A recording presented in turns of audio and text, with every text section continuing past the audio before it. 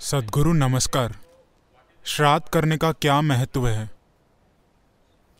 जीवन की अभिव्यक्ति ऐसी है, आपके समझने के लिए मैं इसके दो हिस्से कर रहा हूं। एक जीवन और एक भौतिक जीवन होता है। भौतिक जीवन की अभिव्यक्ति को देखें तो भौतिक जीवन ऊर्जा, जिसे आमतौर पर प्राण कहते हैं, उसकी 5 बुनियादी अभिव्यक्तियां हैं। 10 हैं, पर उससे जटिल हो जाएगा। 5 बुनियादी अभिव्यक्तियां, इन्हें समान, प्राण, उड़ान, अपान और व्यान कहते हैं। मान लीजिए कोई डॉक्टर किसी व्यक्ति को देख रहा है और उसने एक निश्चित पल में घोषित कर दिया कि वो मर चुका है। अगले 21 से 24 मिनट में समान निकलने लगता है। इसका अर्थ है कि समान शरीर का तापमान बनाए रखने का काम करता है। पहली चीज ये होने लगेगी कि शरीर ठंडा होने लगेगा। 48 से 64 मिनट के बीच प्राण निकलता है। उसके बाद 6 से 12 घंटे के बीच उड़ान निकलता है।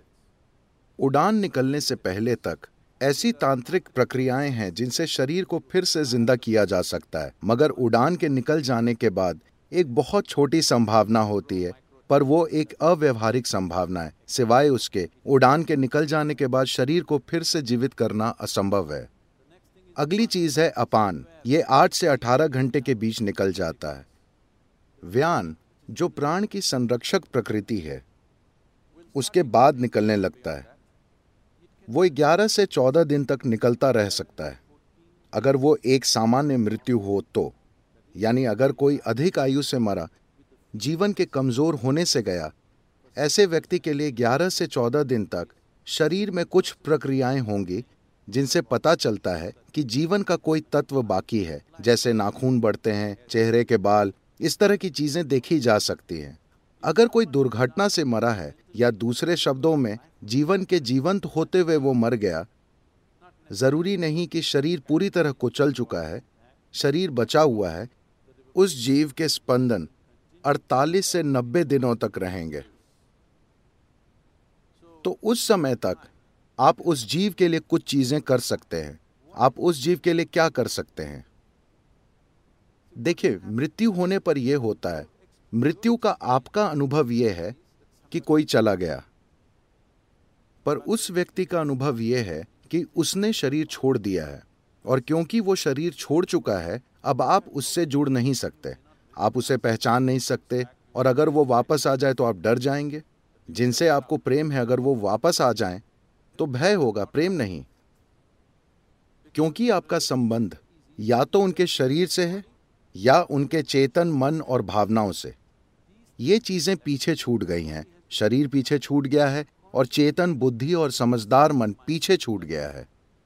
अब मन के रूप में ये सिर्फ सूचना का एक ढेर है जिसकी अपनी प्रवृत्तियां हैं। कुदरती प्रवृत्तियां जो एक निश्चित रूप में अभिव्यक्ति पाती हैं, समझदार मन नहीं है। जब समझदार मन नहीं होता, अगर आप सुखदता की एक बूंद ऐसे मन में डालें जिसके पास समझ की क्षमता नहीं है, बुद्धि नहीं है, तो ये सुखदता लाख गुना बढ़ जाएगी। अगर आप दुख की एक बूंद डाल दें तो वो दुख लाख गुना बढ़ जाएगा।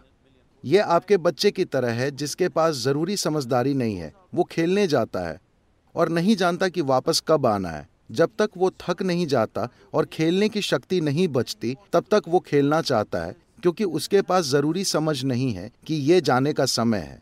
इसी तरह ये एक चरम स्थिति है। वे बच्चों से कहीं आगे होते हैं, उनमें समझदार मन पूरी तरह गायब होता है। तो अब आप उनमें जो भी गुण डालेंगे वो लाखों गुना बढ़ जाएगा। This is what is being referred to as hell and heaven. इसे ही नर्क और स्वर्ग कहा जाता है। अगर आप एक सुखद स्थिति में होते हैं तो इसे स्वर्ग कहते हैं। अगर आप एक अप्रिय स्थिति में होते हैं तो उसे नर्क कहते हैं। ये भौगोलिक स्थान नहीं है, ये अनुभव के स्तर की सच्चाइयां हैं जिनसे शरीर से अलग हो चुका जीव गुजरता है। लेकिन ये करने की कोशिश करते हैं। आज उसे कितने अच्छे से किया जाता है या कितने हास्यपद तरीके से, वो एक अलग बात है। लेकिन इसका पूरा विज्ञान है कि अलग अलग स्तरों पर क्या करना है। पहली चीज जो आपको देखनी चाहिए परंपरा है। पता नहीं मुंबई में अब भी करते हैं या नहीं, शायद नहीं, पर अगर कोई मरता है तो कुछ लोग होंगे जो सबसे पहले शव के पैर के अंगूठों को साथ बांध देंगे। आप अभी ऐसा करते हैं या नहीं? हाँ, ये बहुत महत्वपूर्ण है, क्योंकि पैर के अंगूठों को बांधना मूलाधार को एक तरह से कस देता है, जिससे वो जीव एक बार फिर शरीर में नहीं घुस सकता या घुसने की कोशिश नहीं कर सकता, क्योंकि वो जीव इस जागरूकता के साथ नहीं जिया है कि ये मैं नहीं हूं। उसने हमेशा ये विश्वास किया ये मैं हूं। हालांकि वो बाहर आ गया है, वो शरीर में मौजूद किसी भी छेद के जरिए घुसने की कोशिश करता है, खासकर मूलाधार से, क्योंकि वहीं जीवन पैदा होता है। और जब शरीर ठंडा होने लगता है तो इकलौती जगह जहां आखिर तक गर्माहट रहती है, वो आखिरी बिंदु हमेशा मूलाधार होता है। तो वो वापस जाने की कोशिश करता है। इससे बचने के लिए पहली चीज है पैर के अंगूठों को बांधना, ताकि ये कोशिश नहीं होगी, क्योंकि शरीर छोड़ने की प्रक्रिया के कई चरण होते हैं। पारंपरिक रूप से हमेशा ये कहा जाता है कि किसी के मरने के 1.5 घंटे या अधिक से अधिक 4 घंटे के अंदर शरीर को जला देना चाहिए, क्योंकि ये कोशिश चलती रहती है। जीवित लोगों के लिए भी ये सच है। अगर आपका कोई बहुत प्रिय मर गया है, आप जानते हैं कि वो मर गया है, मगर आपका मन चालें चलने लगता है। शायद वो अभी उठकर बैठ जाए, शायद कोई चमत्कार हो जाए, शायद भगवान आकर अभी कुछ अच्छा कर दें।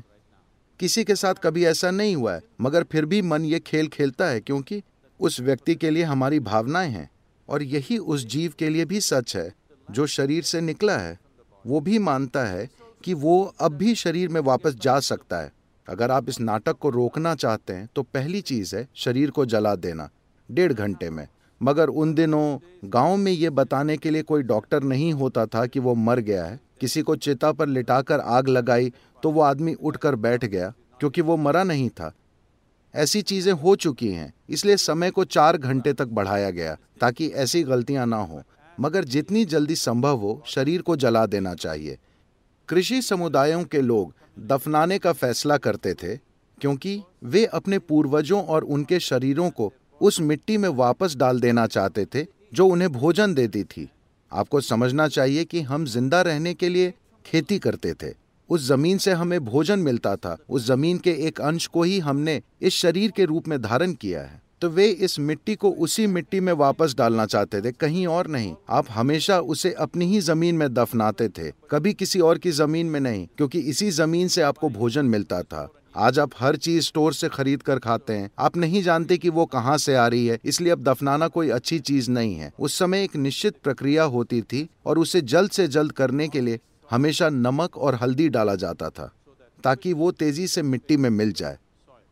मगर शव को जलाना एक अच्छी चीज है, क्योंकि उससे बात खत्म हो जाती है। आप देखेंगे कि जब परिवार में कोई मृत्यु होती है, लोग रो पीट रहे होते हैं और तरह तरह की चीजें करते हैं। जैसे ही शव जलाया जाता है, लोग घर वापस जाते हैं, सब कुछ शांत होता है। कुछ समय तक कोई नहीं रोता, क्योंकि अचानक सच से सामना होता है। सब खत्म हो चुका है, खेल खत्म। ये सिर्फ आपके लिए नहीं है, ये उस अशरीरी प्राणी के लिए भी है जिसने अभी शरीर छोड़ा है, क्योंकि वो भी इस भ्रम में होता है कि वो वापस जा सकता है। वो रुक जाता है, जो एक अच्छी चीज है। और ये पक्का करने के लिए बहुत सी रस्में हैं कि आप किसी तरह उस विवेकहीन मन में मिठास की एक बूंद डाल दें, ताकि वो मिठास कई गुना हो जाए और वे आराम से रह सकें या अपने बनाए स्वर्ग में रह सकें। रस्मों के पीछे यही मकसद है, अगर सही तरीके से करें तो।